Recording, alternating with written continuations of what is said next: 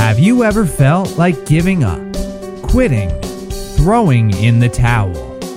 Welcome to Never Ever Give Up Hope featuring Carol Graham. She's an author, health coach, and motivational speaker. Backed into a corner multiple times in her life, Carol shares with you stories on how she overcame some of the toughest obstacles a person can go through in life, but refused to give up hope. Rather than admit defeat, an opportunity was presented, and it involves each and every one of you. Carol will feature spectacular guests who will share their messages of hope, encouragement, and their inspiration to prove why life's adversities only make you stronger. And now, welcoming the host of the show, here's Carol Graham.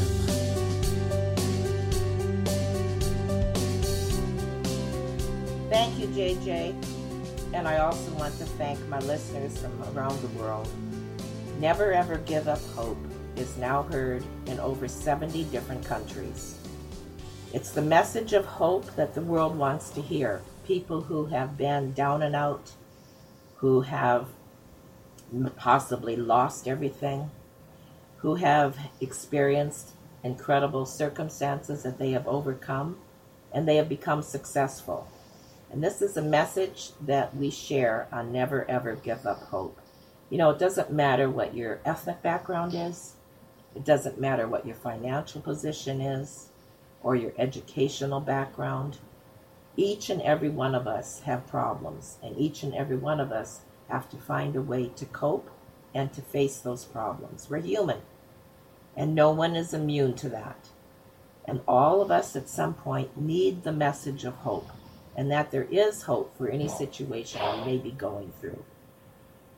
And so we welcome you, our listening audience, and we thank you also for your feedback, for your reviews. It's an encouragement, and it's what's been making this show successful. I've interviewed over 100 guests in this past 6 months, and each and every one of them has that same message. And I thank each and every one of them for sharing that with the rest of the world. With me today is Roxanne Derhodge. She is a psychotherapist, author, and keynote speaker whose expertise is in relationships, an area where we can all use more input. Roxanne is a trusted advisor on many boards and the founder of Roxanne Derhodge Consulting. Roxanne previously worked with the Metro Toronto Police, assisting crime victims. She has headed an addictions unit with the Niagara Health System, and she has been involved in corporate consulting. So she's quite diverse in sharing what she's going to share with us today.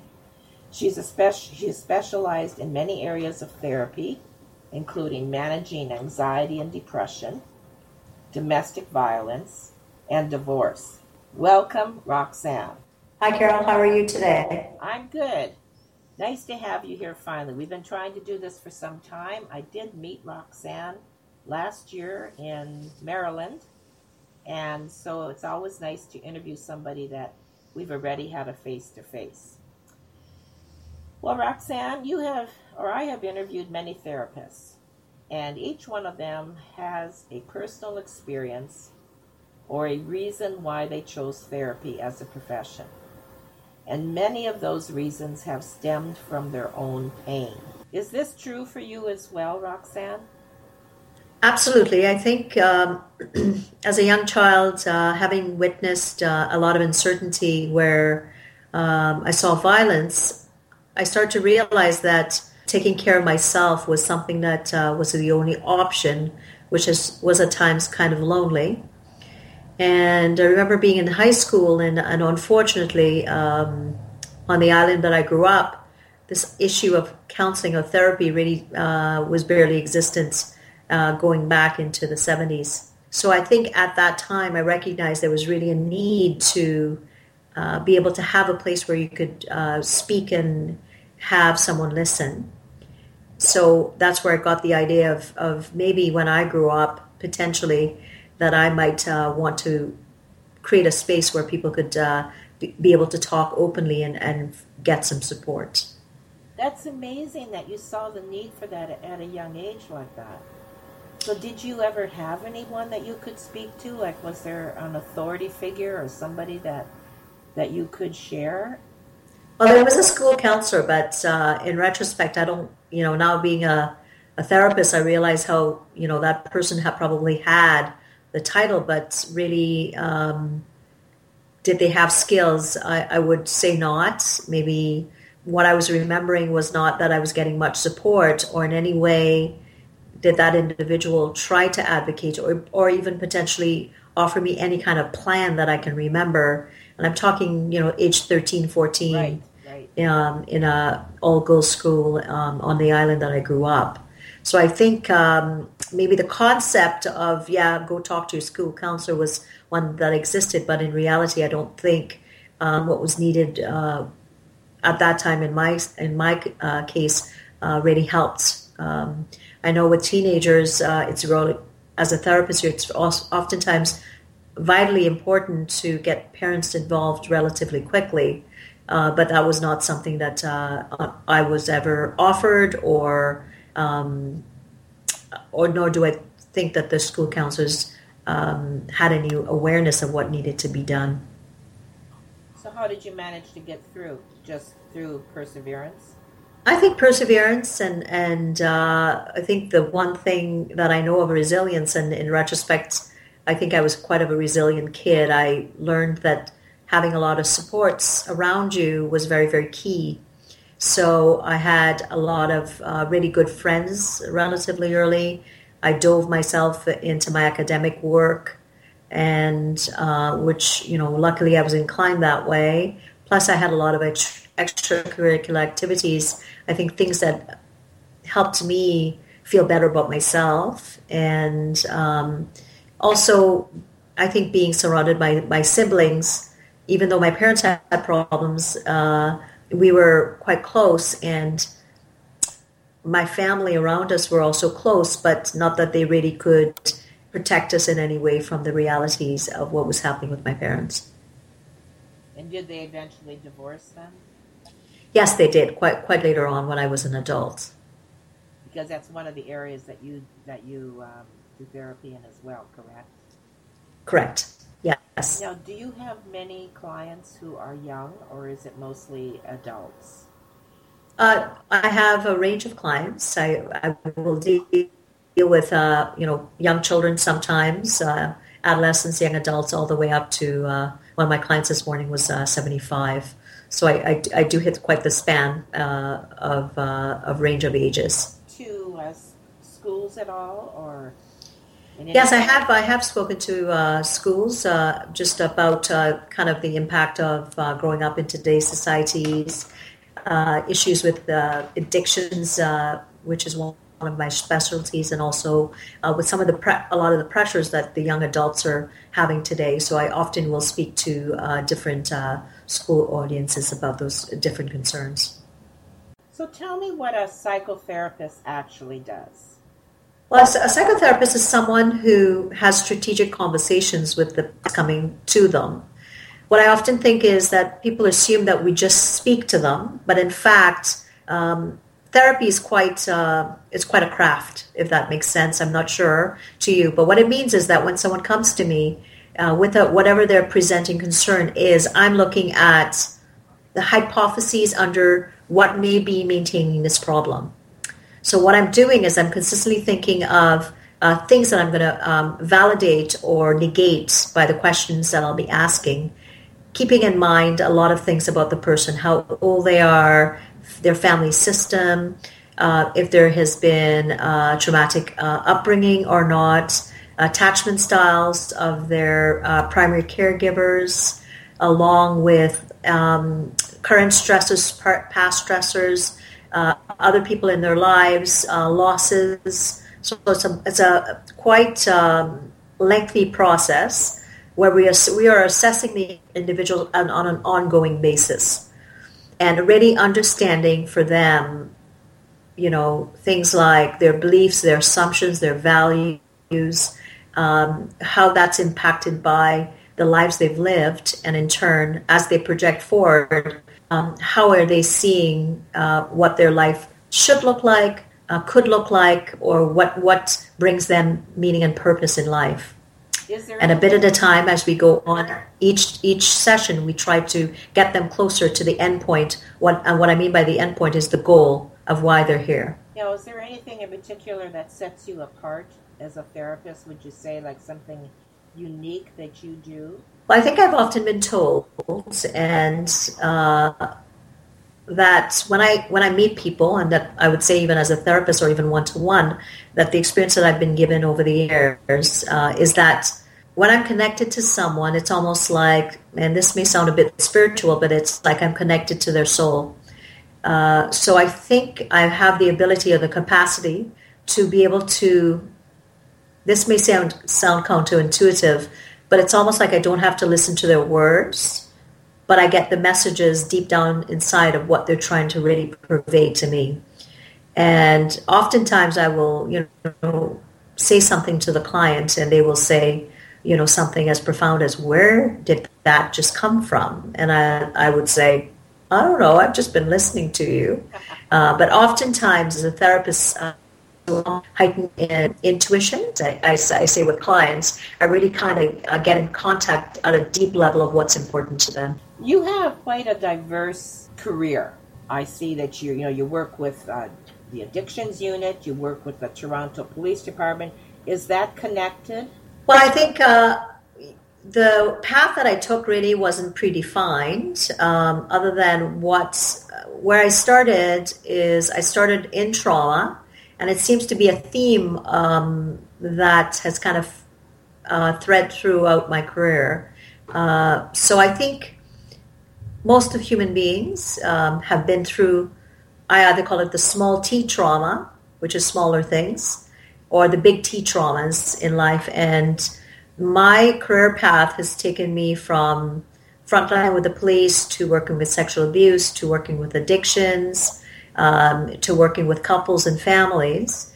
Because I think really, truly, most of us are trying to make meaning or sense of things that bring us pain in our lives. So I see that as almost more of the theme of what my career has taken, but probably not unlike what a lot of other psychotherapists or psychologists would say.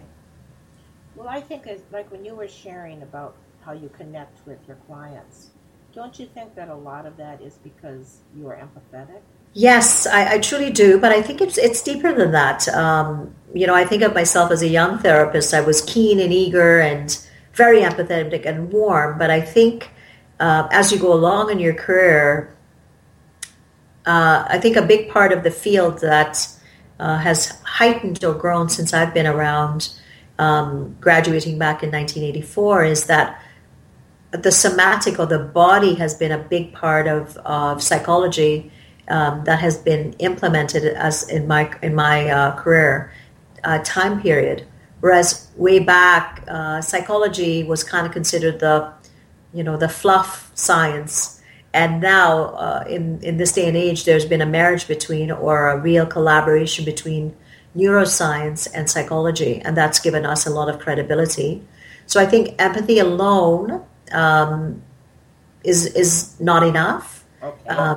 I think it goes a lot deeper. Yes, without empathy and connection, none of us as human beings can heal, but it takes a lot more than just empathy and connection for healing to occur. Do you work through them, through their issue? Like, is it one-on-one? Is it online? How do you work your therapy session? I have a face-to-face practice, but I also have online one-to-one coaching sessions, and I'm also do group coaching sessions that are related to my online course on my book. A little bit more about coaching. Well, I think coaching is different than therapy. So the coaching that I do via Skype or online is just really based on what people's needs are. So whether they're corporate relationships or personal relationships or family relationships, concept of my book is based on analyzing all relationships in different parts of your life and deciding, there's oftentimes a lot of our relationships that are quite well, and there's no need to look into it. But oftentimes there's relationships that we want to enhance, or potentially ones that we know that are quite destructive that we need to discontinue immediately. So based on the online coaching, what I do is either one-to-one coaching or group coaching based on different types of subsets of relationships, whether it's work relationships, friendships, family relationships, different types of relationships, where I do weekly coaching calls with people that have bought my online course.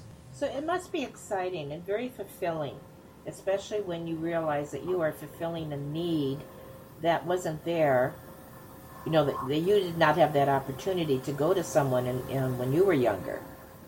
Absolutely. I think, oftentimes when I see people for the first time, I saw someone today and I see her the second time and she's really not sure what she's needing other than she's going through a lot of loss, has lived a really relatively good life, had, been through, World War II, kind of a lot of the stressors and, lots of loss at this particular age and stage of life.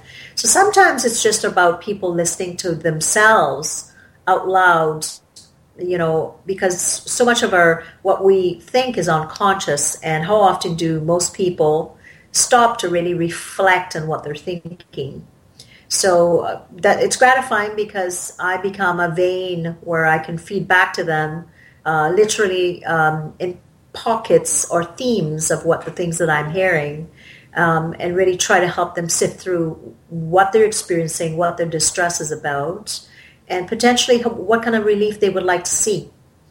So sometimes people don't know, and then just coming to someone like myself, it really helps them understand what they're needing differently in their lives. Now, what are the areas that you cover in your book? Tell us about your book. Well, actually, my book is quite a different concept. So as a therapist, at the time I wrote the book, it was quite a significant time in my life. I had been in a long-term relationship for 28 years, and that had ended. I'd been in a corporate, restructured out of a corporate situation that I'd been in for 16, and my son was quite young. So at that time, lots stopped for me, and I think what the impetus for the book came out of was slowing down myself. Okay. So the book is based on my life, which is, a bit of a faux pas for a therapist, let's say. People would say, what are you, crazy? What are you doing? But I wanted to show people that you can be quite successful in many parts of your life, but sometimes there may be blinders or blind spots in your relationships that you may not be aware of, patterns of things that you're repeating. And the clinical term we use is called reenactment.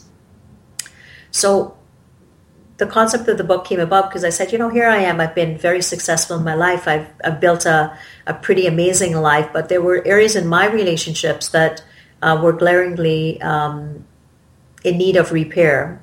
So I started to basically write about what I'd worked with for years and years. So I looked at my primary relationship, which just ended. I looked at my friendships. I looked at my family relationships.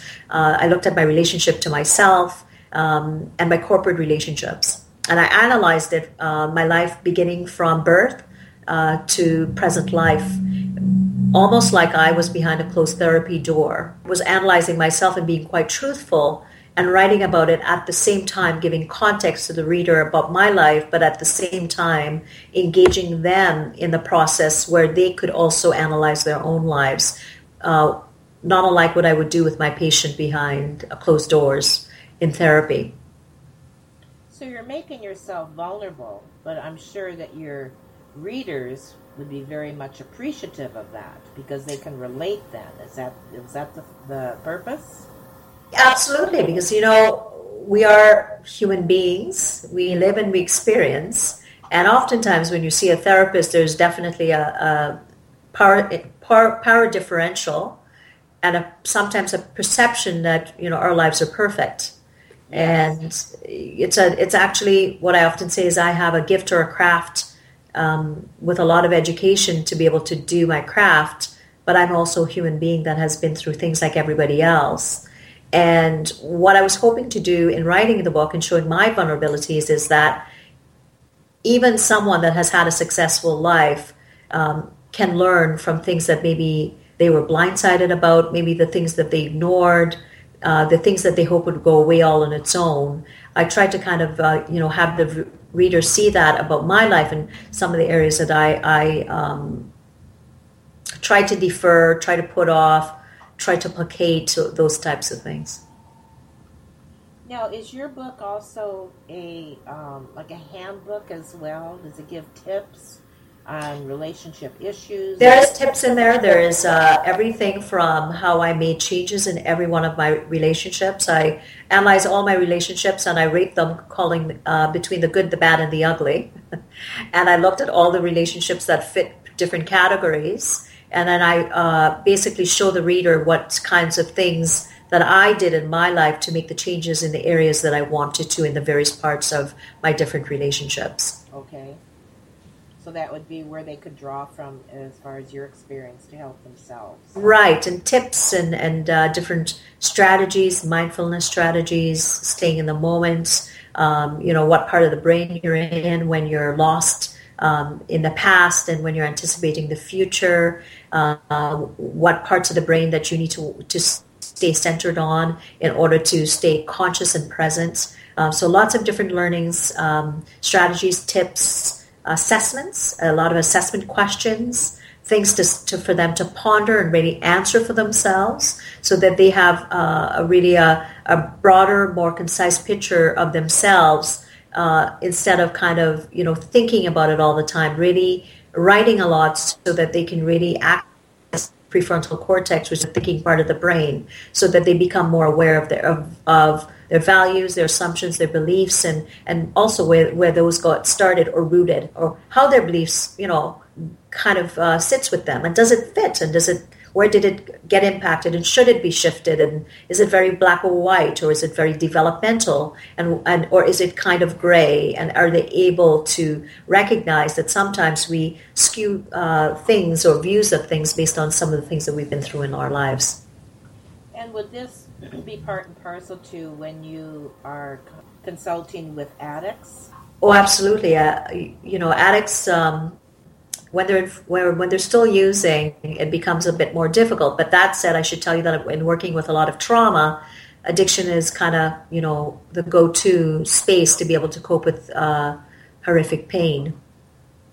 So when people start to get a bit clearer, whether they have abstained altogether, but if they can have a bit of clarity at the beginning, what I might ask of them is that, they maybe don't use the day they're coming or try not to use the day before so they can have a bit more clarity as they're trying to get off their substances. When the individual is off the substance in an inpatient facility, I actually work with an inpatient facility here now where I'm the director of clinical services.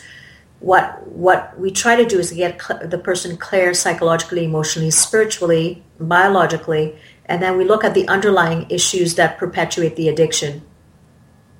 And then that becomes really, really important so that, because the addiction is in of itself is the symptom that, helps the individual cope. So then we try to kind of look at what kind of things added to the addiction, made the addiction develop, what maintains the addiction, those types of things. But oftentimes it's lots of variables, anxiety, depression, early upbringing, attachment. It could be a combination of things that might get the individual to a point where they've kind of slipped across the continuum into addiction. Well, it sounds like it would be very rewarding. It absolutely is. There's oftentimes nothing more gratifying than, 20 years ago, I remember seeing someone and, you see so many people over the years that you forget, because but I never forget a story. So I ran into this individual and they were shopping somewhere in a grocery store and then of course they remember you, but you don't remember them. And she was sharing with me a story about all the changes that she had made in her life and there's just the the impact that the time that she had spent with me had made in her life. And I think we do it, when you do it full time, and I've done it since I was 21 years old. I've been in the field since then.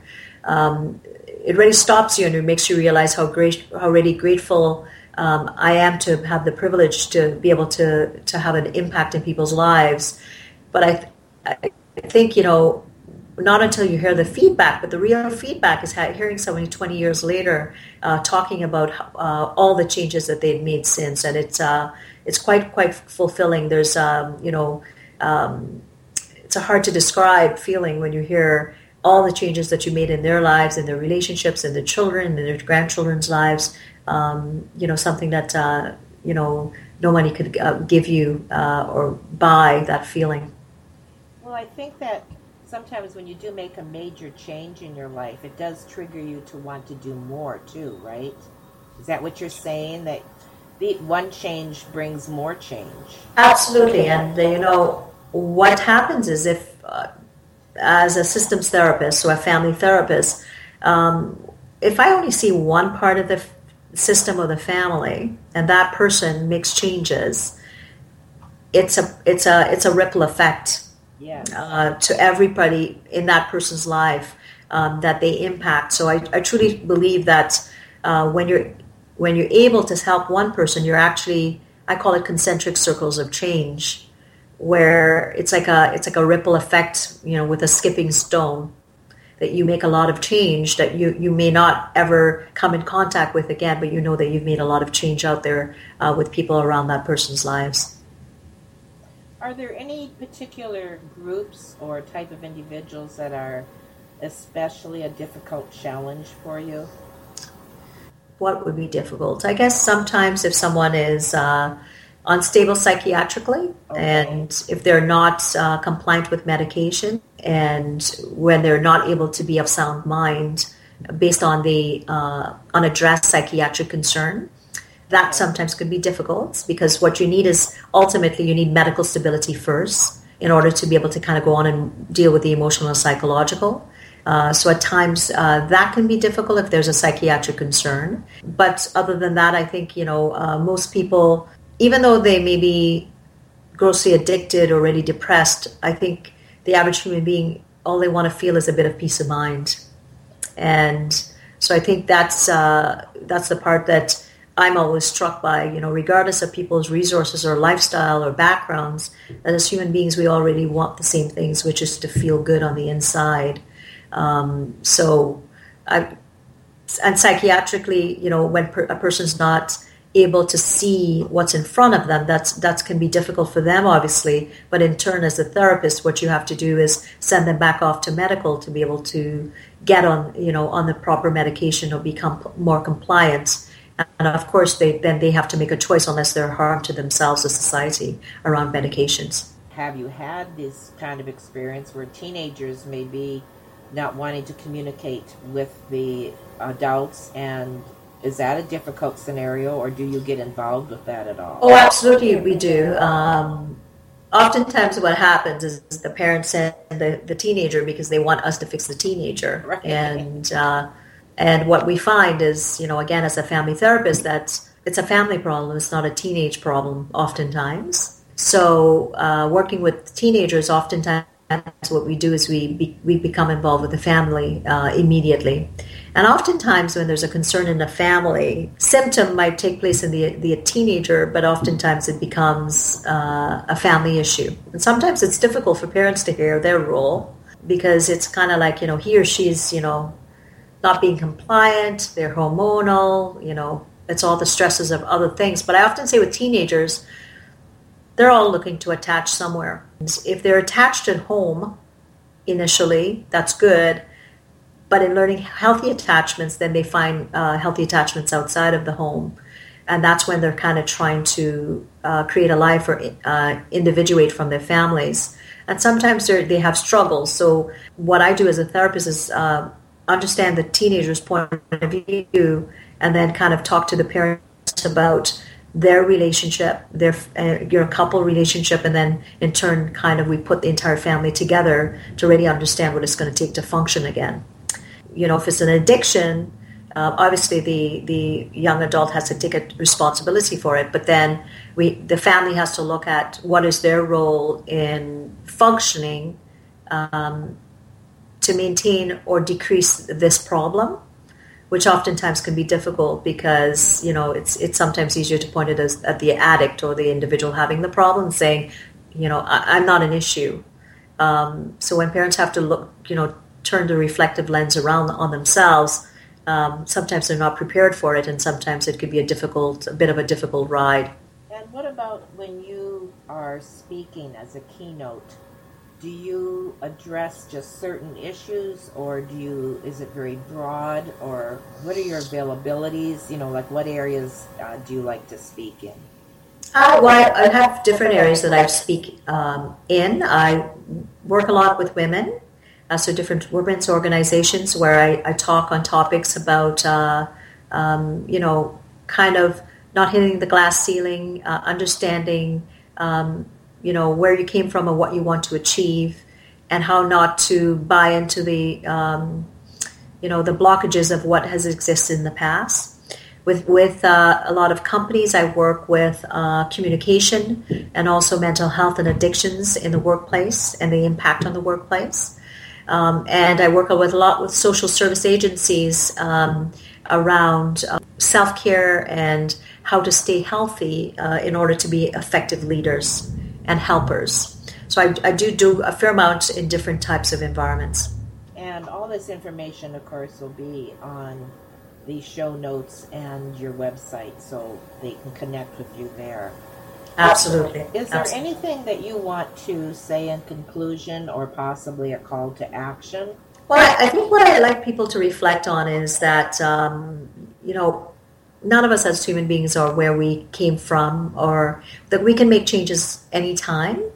And, I think gone are the days where the perception that our neural mapping is up to age 6. So I think what I would really like your readers, your listeners to hear is that change can be created until the day we die. So we think, we feel, and we'll have bodies till the day we're no longer. And that we're not going to get rid of stress, but all we can do is adapt and really shift things to effectively deal with things in a better way. And that's possible, day in, day out, but it really depends on what you're willing to do to address concerns and not have stressors run you, but in fact you run the stressors to be able to effectively deal with whatever life brings you.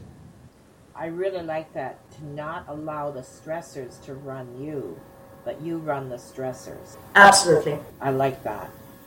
Well, I want to apologize to our listening audience that we did have some internet issues with this interview, and hopefully it will still come across clear. However, Roxanne got her point across, and that's what's important. And I sincerely appreciate that you are definitely, as we said in the beginning, very diversified in your career, and relationships, of course, encompass a huge area. And I appreciated the way you touched on many of those areas, ranging from family issues to addictions to just relationships with oneself. So I thank you for that. Sincerely appreciate you being patient with the internet connection issues that we had, and anything else you want to share in closing. No, just it's been a pleasure, and if ever any of your listeners are needing any kind of support, they can reach out, and I would definitely try to assist, or at least point them in the right direction if there ever was any need. That's important. Thank you for that, Roxanne. So you are there and available. Yes, I am. Okay. Thank you. Thank you for listening to Never Ever Give Up Hope, featuring Carol Graham. Did you know that most people succeed because they are determined to? Quitting was never an option. Carol loves your comments and will respond to each one. So please subscribe and review this podcast. A rating of 5 stars would be outstanding and appreciated. Remember, if you are still here, there is always hope.